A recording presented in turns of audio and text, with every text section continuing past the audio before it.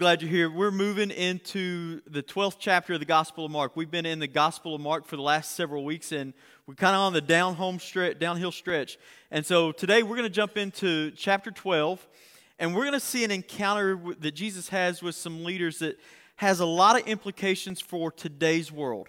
So let's just jump right into the scripture. We're going to dive right in, and then we're going to talk about the implications of this encounter and how Christians can live in this for today's world. So Mark chapter 12, verses 13 through 17.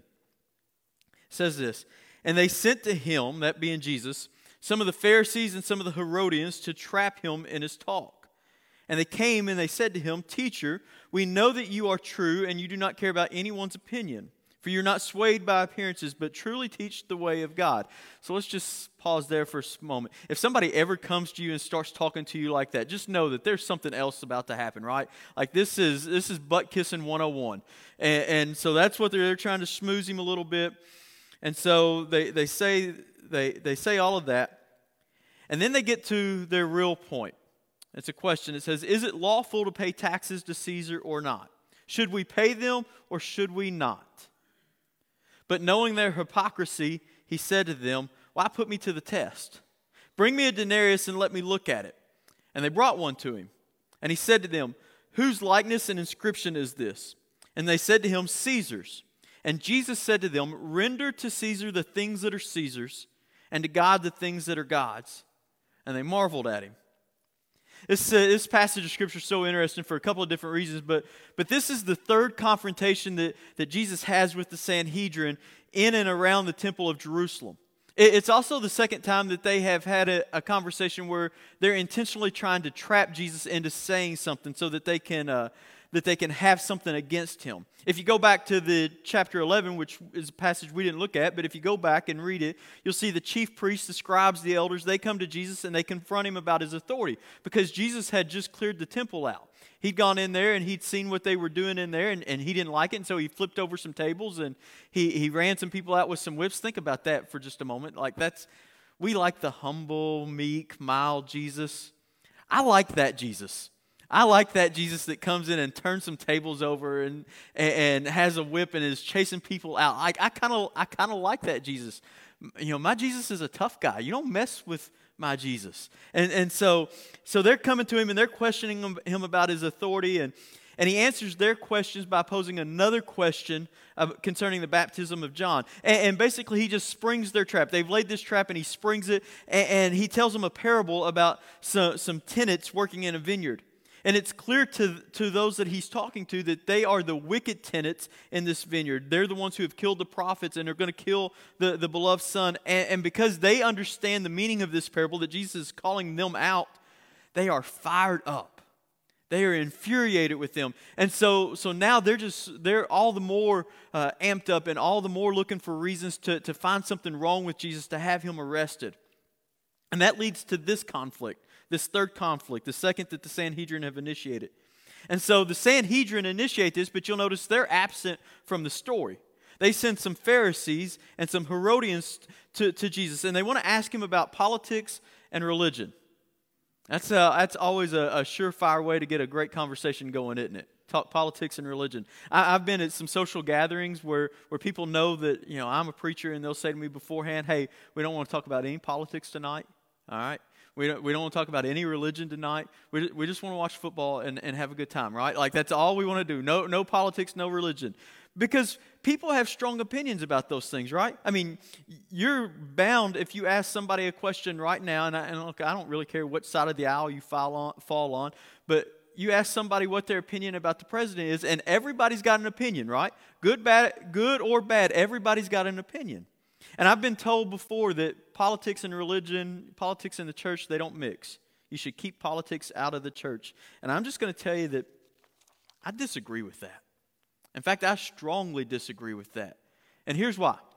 Because there are a lot of political issues that are moral issues. And if the church doesn't take a stand on those moral issues, then who are we expecting to take a stand on that? If we don't stand up and voice God's opinion, not our opinion, right? But God's opinion, then who are we expecting is going to do that? Nobody else is going to if the church doesn't. So this idea that we got to keep politics out of the church, I'm calling bull on, okay? We have to have strongly rooted in God's word opinion about issues. But again, rooted in God's word, not in ours. Now, I'm never going to stand up here and tell you who you should vote for, or you should vote for this party or that party. That's between you and the Lord. I'm not going to tell you that. I'm not going to endorse a candidate. But we can talk politics, and we can talk issues. This whole Russia-Ukraine thing, people have said, the church shouldn't say anything about it. We ought to condemn that in the strongest possible terms. What is going on over there is absolutely wrong. And if people are afraid to say that because they're worried that their tax-exempt status is going to be taken away, shame on them. It is wrong, and the church should say so. So we're going to talk politics and religion, all right? And look, I know that makes people uncomfortable right off the bat. But again, I'm not going to tell you who to vote for. I'm not going to tell you you have to agree with every politician or disagree with every politician. I'm not going to tell you any of that. What I'm going to tell you is that there are several implications from this passage of Scripture that we can learn from, and how we can live as Christians, live in this highly politically charged climate. So the Sanhedrin, they want to talk politics and religion with Jesus. And so they send the Pharisees and the Herodians. And right away we suspect something fishy, because these two groups, they don't get along. I mean, this is literally the left and the right side of the aisle coming together, and they don't get along. The Pharisees, they're the conservative folks. They're the Fox News people. They're popular with the grassroots. They're the teachers of the law. They don't like the Herodians. The Herodians, they're seen as the elites. They're the CNN people. They know people in power. And these two groups, they just generally agree on nothing. All right, this is two polar opposites. But yet here they come together to trap Jesus. And this is what I think is so fascinating. It's fascinating how the gospel brings people together. In strange ways, the gospel brings people together, both positively and negatively. It brings different people together into one family to be a part of the church, to glorify and to worship God.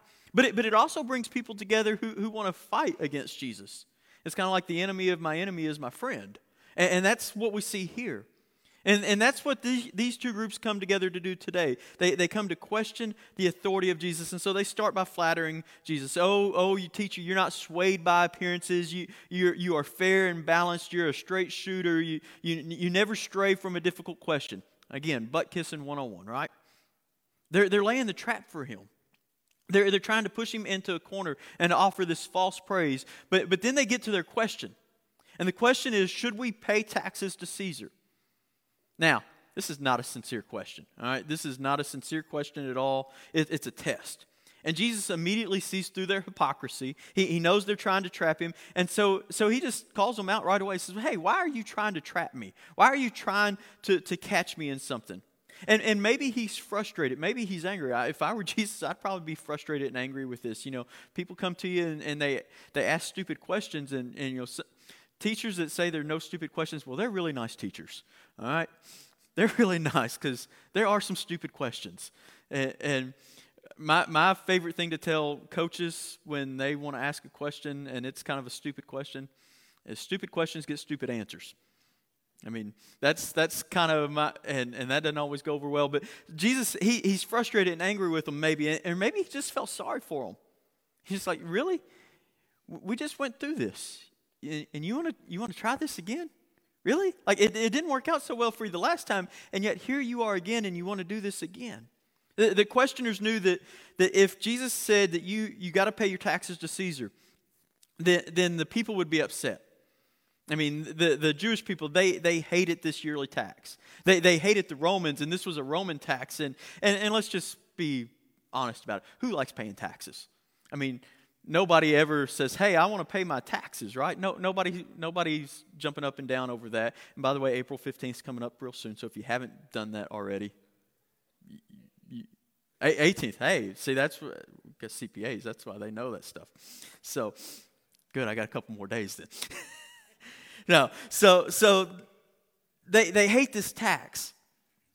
And the only reason why the Sanhedrin want to have Jesus, why they haven't arrested Jesus themselves is because Jesus is so widely popular with the people. I mean, and really, why wouldn't he be? I mean, he's healing people. He's performing amazing miracles. Why wouldn't he be popular with the people? And so they're looking for something that's going to turn the people against him. And if he endorses a tax, I mean, that's big news. That's going to turn the people against it. I mean, isn't that really what kind of torpedoed George Bush, the first George Bush, when he said, "Read my lips, no new taxes"? That didn't work out so well for him, did it? And that's kind of what the Sanhedrin's trying to get happen with Jesus here. But on the other hand, if he says, no, you don't have to pay your taxes to Caesar, well, now the Herodians are there. And the Herodians, they report back to, you guessed it, Herod. And if Herod reports back to Caesar that there's this guy saying that the Jews shouldn't pay their tax, well, guess what they're going to do? They're going to come in and they're going to arrest him. And so in the Sanhedrin's minds, this is a win-win. We're either going to turn the people against him or we're going to turn the Romans against him. And so Jesus, he sees what's going on and he springs the trap. And so he asks to see a denarius. A denarius is a coin. It's the equivalent in that day and age to about a day's wage. So think of him asking for a $100 bill. He says, hey, let me see this. And so somebody hands him this coin. And we know what one looks like. If you want to Google denarius and click on the images, you can see images of this coin. It's a silver coin. And on it is the picture of Tiberius Caesar, who reigned from 14 AD to 37 AD. He's the emperor of Rome, or the Caesar, during Jesus' day and age. And so his face is on this coin, and on this coin, on one side is his face, and it has this abbreviated slogan. It's Tiberius Caesar Augustus Divi Augustus Philus Augustus, which means this. It means Tiberius Caesar Augustus, son of divine Augustus. And on the back side of this coin is engraved the phrase Pontifex Maximus, which means high priest in Latin. There's a reason why the Jews hate this coin and hate this tax, because this is a blasphemous coin. It itself is saying that Caesar is the high priest, that he is the son of a divine God. His father, Augustus, is seen as divine. And so Jesus asked this really important question. He said, whose likeness and inscription's on the coin? And everyone knew it's Tiberius Caesar. Everybody knows it's Benjamin Franklin on the $100 bill, right? Everybody knew who was on the denarius. And then Jesus utters one of his most famous phrases, his famous sentences when he sees this coin. He says, render to Caesar the things that are Caesar's, and to God the things that are God's. Now this is a loaded statement. But in this statement, it lays the foundation for a Christian perspective on politics. Now again, it doesn't give us all the details. It's not going to sort out every issue and every problem. It doesn't tell us who to vote for. But it lays the foundation for a Christian approach to politics and religion, to church and state, to God and government. And there are several, I think about 7 implications concerning God and government that we can draw from this response of Jesus. So we're going to work through those pretty quickly this morning. And the first one is this, is to be a good citizen. To be a good citizen even if you think the government is bad. In a few days from this encounter, Jesus is going to be killed by the Romans. In 70 AD, the Romans are going to come in and they're going to destroy the temple of Jerusalem. They're going to wipe it out. In the years following, they're going to kill some of the apostles, and they're going to kill hundreds, if not thousands, of Christians. But before this time, they had squashed a number of Jewish rebellions. Rome was not a feel-good sort of empire. Now let me be clear about this. The Romans, they weren't Nazis. They were like many other empires and civilizations of the day. It's not that they persecuted the Jews and Christians whenever they wanted. They did so when they felt like they had to. And they also had a lot of good accomplishments. They did good things. But they also persecuted. They weren't kind to Christians. And they insisted on worshiping the emperor.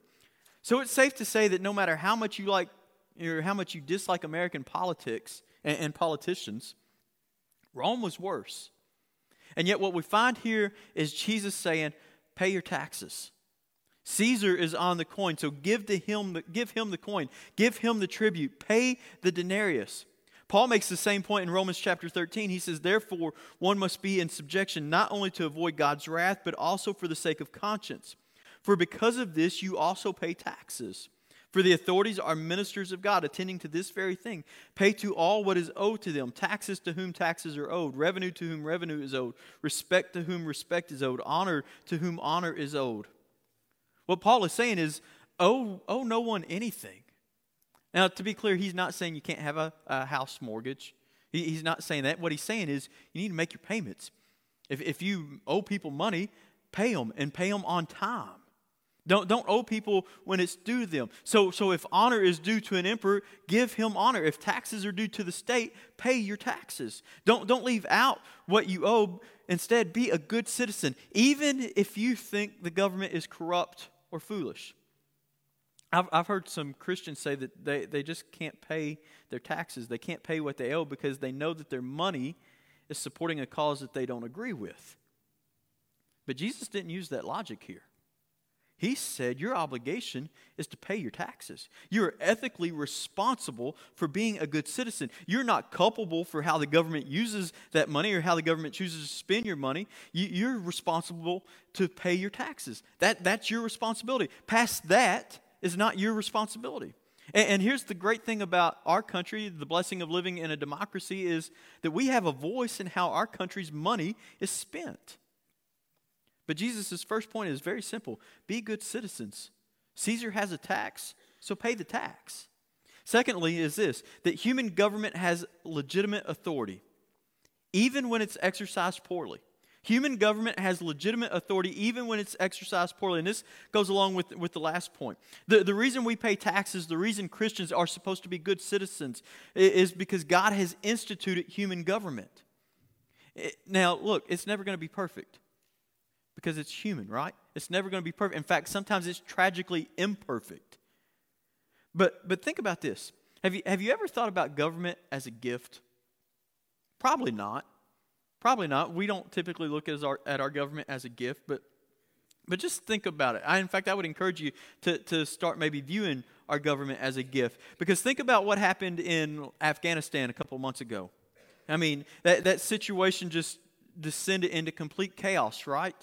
And there's no government. Think about how fearful people are in that situation where they're just afraid that everything's going to descend into complete anarchy. And anarchy is always worse than a monarchy or democracy. And so government can be a gift. It provides rules and orders.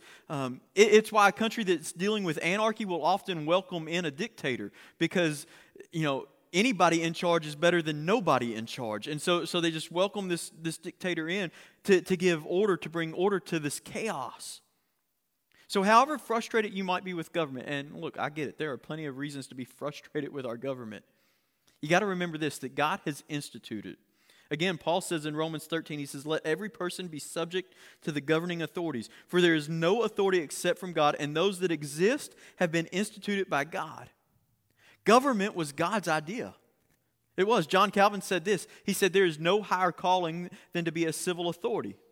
Now, I read that statement, and I have to kind of read it couple times because I would expect John Calvin to say there's no higher calling than to be a preacher, right?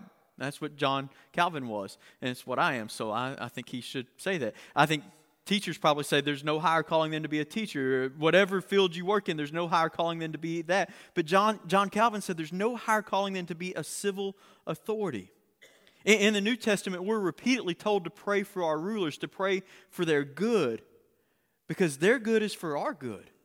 Paul again says in 1 Timothy in chapter 2, he says this, first of all, then I urge you that supplications, prayer, intercessions, and thanksgiving be made for all people, for kings and all who are in high positions, that we may lead a peaceful and quiet life, godly and dignified in every way. We pray for those that are in authority so that we might have quiet and dignified lives. We pray for those in authority, even the ones that we don't agree with, because they maintain order, they punish wrongdoing, they uphold the law. And we pray for that so that we can live a life free from their interference. No matter how much you might disagree with what the government is doing, Christians ought to lead the way in showing respect for government officials. I'll say this, it really bothers me. And this is personal opinion, okay? So let me just clarify this. But it really bothers me, and it's been pretty prevalent in the last 3 presidencies. under President Obama, President Trump, and now President Biden. How people actively root for them to fail. Okay, and we got two different parties here, all right? So we got Republican and Democrat. And people are rooting for the president to fail. And that makes no sense to me. None. Because if the president fails, guess what else fails? We do, right? Our country does. If the president succeeds, guess who else succeeds? We do. Our country. I get we're not going to agree with everything that they do. I understand that.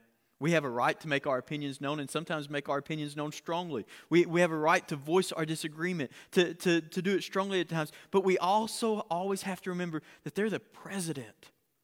And God has called us to honor them because government authority has been instituted by God. I'll tell you this, another little personal pet peeve is the Let's Go Brandon chants. It bothers me that Christians are very active in that. If you don't know what that is, you can Google it. But it's not a really nice phrase. And it's not a phrase that as Christians we ought to be directing toward the president of either party, regardless of who's in office. God has instituted government. And He's pretty clear about His command to pray for the good of those leaders. Third is this: our allegiance to God and our allegiance to our country are not inherently incompatible. Sometimes Christians talk as if love for God opposes loyalty to your country, that the love of country is always a bad thing. But Jesus shows us it's possible to honor Caesar and to honor God. And some of you think, I've never heard that. Well, I can tell you, I had a lot of Bible college professors that were pretty adamant that allegiance to God was above everything else, and it should be, and that there was really no room for allegiance to anything else. But Jesus shows us it's possible to honor both, to honor Caesar and to honor God.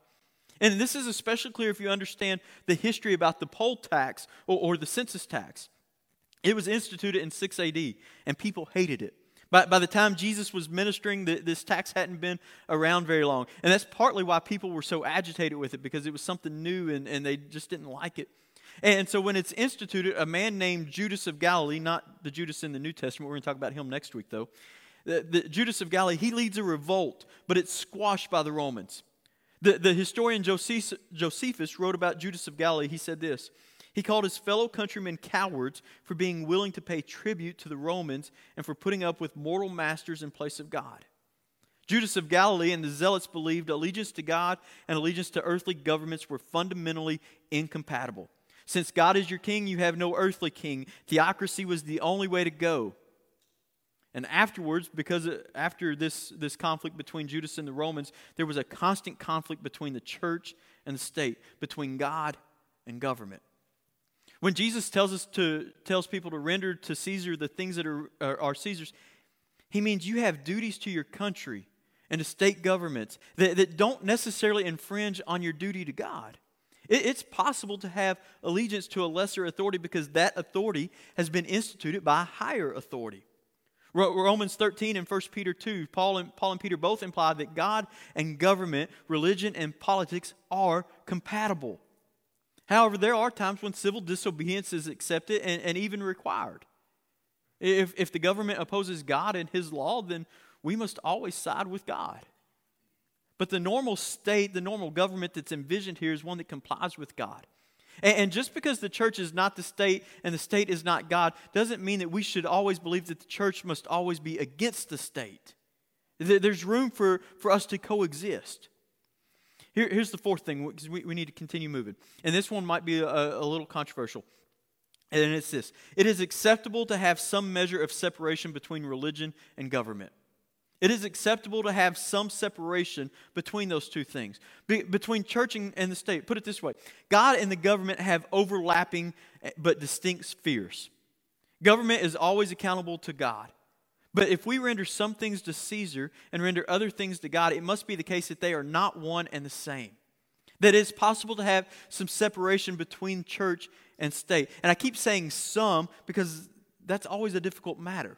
Like, where's the line at, right? There are all sorts of difficult issues that aren't going to be solved by verse 17 by Jesus simply saying, render to Caesar what's Caesar's. But on the other hand, we shouldn't pretend that you can strip government from any moral or religious influence. So, some people will say that, government shouldn't legislate morality. Can I be blunt? That's a stupid thing to say. What are you doing if you say murder is against the law? That's a moral statement, right? You're at least saying murder is not good for human society, that murder is taking value away from life, right? It's a moral statement. It's impossible to strip religious or moral claims from government and the public square. It can't be done. You look at just about all of our laws that were started in this country, and they all have some moral background to them. They all have some moral backing. There's a reason why we prosecute thieves, right? Because they stole something. Guess what? That's a moral law. But on the other hand, this passage indicates that Jesus did not have a vision for the state that meant it had to be ruled by all the laws of God, so that God's laws were identical with the laws of state. As one author said, Jesus was not a theonomist, or that he believed theocracy was the only way to go. Listen to this quote from D.A. Carson. He said, "Up until this point in history, religion and state were everywhere intertwined. This was true, of course, in ancient Israel. At least in theory, Israel was a theocracy. Similarly, in the pagan world, most of the gods of the people were necessarily the gods of the state. That means whatever pagan gods were of the people, that's what the government worshipped as well. And when the Romans took over a new territory, they arranged a god swap. They would adopt some of the local gods into their own pantheon and insist that the locals would take on some of the Roman gods. But nowhere was there a state that was divorced from all gods, a state that we would call a secular state, with God and with religion and politics occupying distinct, even if overlapping spheres." He says this, he says, "But on the face of it, this is what Jesus was advocating. Certainly the utterance of the Lord Jesus has been one of the roots, though not the only one, of long-standing and constantly evolving tensions between the church and the state across the centuries." Again, I like this language of distinct but overlapping. This doesn't mean that Christ is not Lord of all. Of course He's Lord of all. And He exercises His lordship in different arenas. Jesus says in John 18, He says, "My kingdom is not of this world." But His reign is not going to be fully inaugurated until the end of the age, right? Revelation chapter 11 tells us that one day the kingdom of this world will become the kingdom of Christ. But until then, we have distinct yet overlapping spheres. Christians and Christian politicians need to figure out how to work and live in that tension. We got to figure out how to work and live in that tension between church and state. I think we're more like the Israelites that were in exile in Babylon than we are like the Israelites in the Promised Land. And here's why I say that. God was the ruler of Israel in the Promised Land, right? We know that. But when they were in exiles in Babylon, they worked for the peace of the city. If it came down to obeying God or man, they obeyed God. They had to maintain a distinctive culture within a culture, but they were exiles. They weren't. They were foreigners there. In the New Testament, we're called strangers and aliens. And so our position is more like the Jews in exile. We are pilgrims trying to make our way through this world. And so we got to understand that the church and state are two distinct yet overlapping spheres. This is one of the main differences between Islam and Christianity. Philip Yancey once told a story of a Muslim friend of his who said, "When I read the Quran, I find nothing that tells me as a Muslim how to live as a minority. And when I read the New Testament, I find nothing that tells you as a Christian how to rule as the majority." And I think that's a legitimate point. Islam grew with state and religion intertwined. So Muslims have a difficult time seeing religion and politics as different spheres. That's why Muslim countries often lack a real freedom of religion. On the other hand, Christianity began as a persecuted minority religion. That's why most of the New Testament addresses Christians as pilgrims and aliens. We were not the majority. Christians in other countries today typically have to wrestle with this more than Christians in America because Christianity has become a majority here. But it's because of passages like this one that we see in Mark chapter 12 that Christians are able to accept the First Amendment. The First Amendment that grants freedom of religion, even though that freedom allows people to do things that we might believe are sinful. There are distinct and overlapping spheres. And God allows for that. The fifth one is this, is that God's people are not tied to any one nation. Now, I want us as American Christians to hear this. That God's people are not tied to any one nation. When Jesus said, give to Caesar what belongs to Caesar, he's essentially saying you can support a nation and you can be a part of a nation that does not formally worship the one true God and yet still be part of my people. True religion is not bound up by one country. The church can be transcultural and transnational. This is what Mark Deaver from Capitol Hill Baptist Church in Washington, D.C. says about this passage. He says, Jesus' approval of paying taxes to Rome was revolutionary.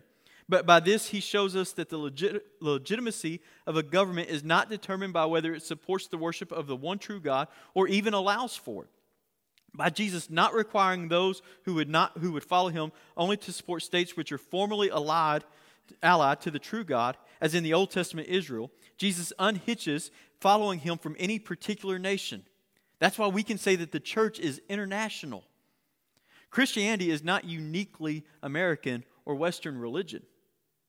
How often does America show up in the Bible? Well, I can tell you how many. I can give you at least a good hint. Less than one. The events in the Bible took place in the Middle East. That's where Christianity started. And while Christianity has spread throughout Europe and during the first centuries, one of the strongest locations of Christianity in the early parts of Christianity was in modern-day Turkey. That's where the 7 letters of Revelation were sent. We're going to talk about those at the end of next month. St. Augustine, one of the most famous theologians in the history of church, he was a bishop in North Africa, which is now primarily dominated by Islam. In the past 100 years or so, Christianity's center of gravity is shifting to the south and to the east. There are more Anglicans in Nigeria than there are in England. There are more Presbyterians in Korea than in the United States. Huge missionary forces are being sent out, not just from the U.S., but from places like Brazil and Korea. Because Episcopal churches have been ordaining homosexuals in the last few years, Anglican churches in Rwanda and Uganda, which are still very theologically conservative, they've been sending missionaries and church planters to the United States. Think about that for a moment. Places like Rwanda, I mean, all the problems that they have there, they are sending missionaries here because they see here as a mission field. That should tell us something about the state of the church. The church is international. And we need to understand that you do not have to be an American or disown your country in order to follow Jesus. Sixth thing, and we're almost done, is that the state is not God. So far we've been looking really at the first half of Jesus' statement, render to Caesar what is Caesar's. But let's move to the second half of that statement where he says, render to God the things that are God. Until this point, you might think that Jesus is pretty conservative, that he's pro-government, he's siding with Rome on everything.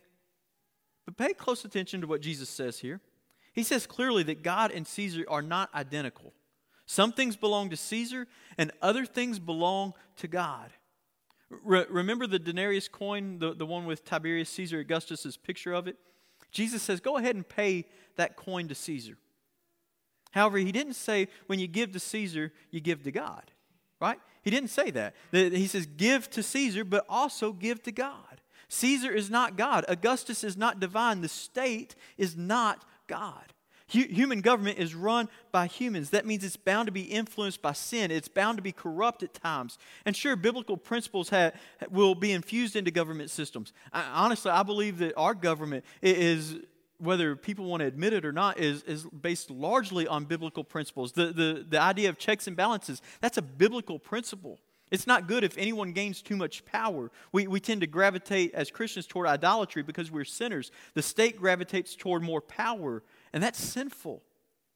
And if we're not careful, we probably wouldn't say it out loud, but at least in our thinking and in our actions, we might start to believe that Caesar is God, that the state is God, that the state can provide all the solutions to our problems.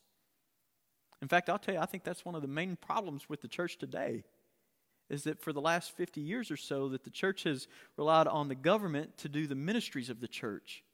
There are a lot of ministries that, social programs, I guess is what we would call them now, that the church for years, for centuries, had been leading the way on. And then we seemingly just handed them over to the government. And when we did, we lost our influence.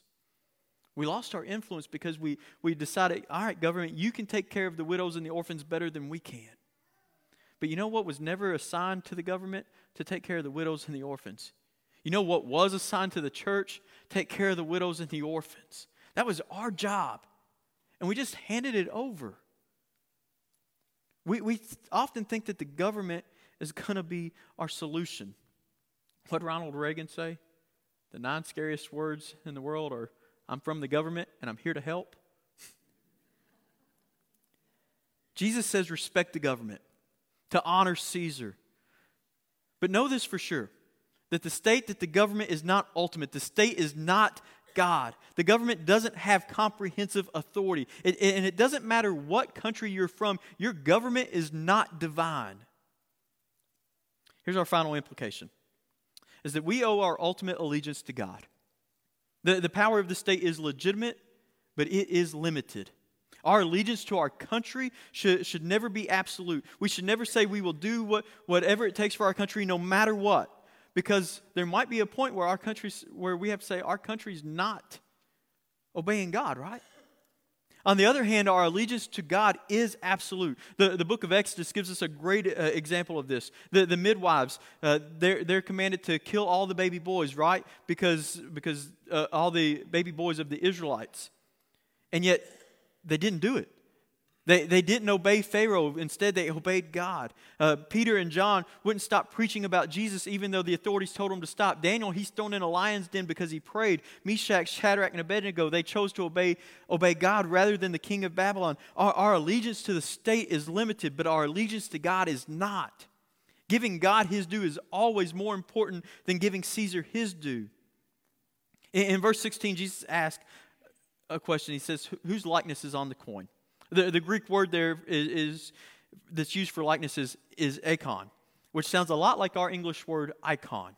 It means image. And guess what? It's the same word used in the Greek Old Testament translation of Genesis chapter 1, where God says, let us make man in our image, in our icon. So what are the things that belong to Caesar? Taxes and honor and respect. But what belongs to God? You. Your whole self. Caesar gets some of the coins, but God has a right to all of you. Imagine standing before God's throne and Jesus says to you, hey, come up here, let me look at you. Let me get a closer look at you. Whose likeness is on her? Whose image is in him? The answer is God's. You are made in God's image, and if you hear nothing else this morning, or you take nothing else away from this message, hear that. You are made in the image of God. That means you have value, undeterminable value. You owe your life and your existence to God. This is going to sound kind of crass, but you're kind of like that coin, dirty and rusted, turning green.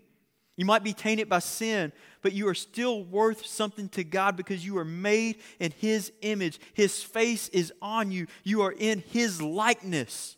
You belong to him. And the only way to render to God the things that are God's is to give your very self to him. So here's what I want you to ask yourself this morning as we wrap up. What am I holding back? What am I holding back from God? If I'm supposed to give God what is God's and I am God's, what am I holding back? If it's an offense to withhold taxes from the United States Treasury, how much more offensive is it to withhold what should be rendered to the one who made you, from the King of the universe, from the one whose image is stamped on you? Look, you might be able to hide a few things from the IRS, but you can't hide from God. You belong to him.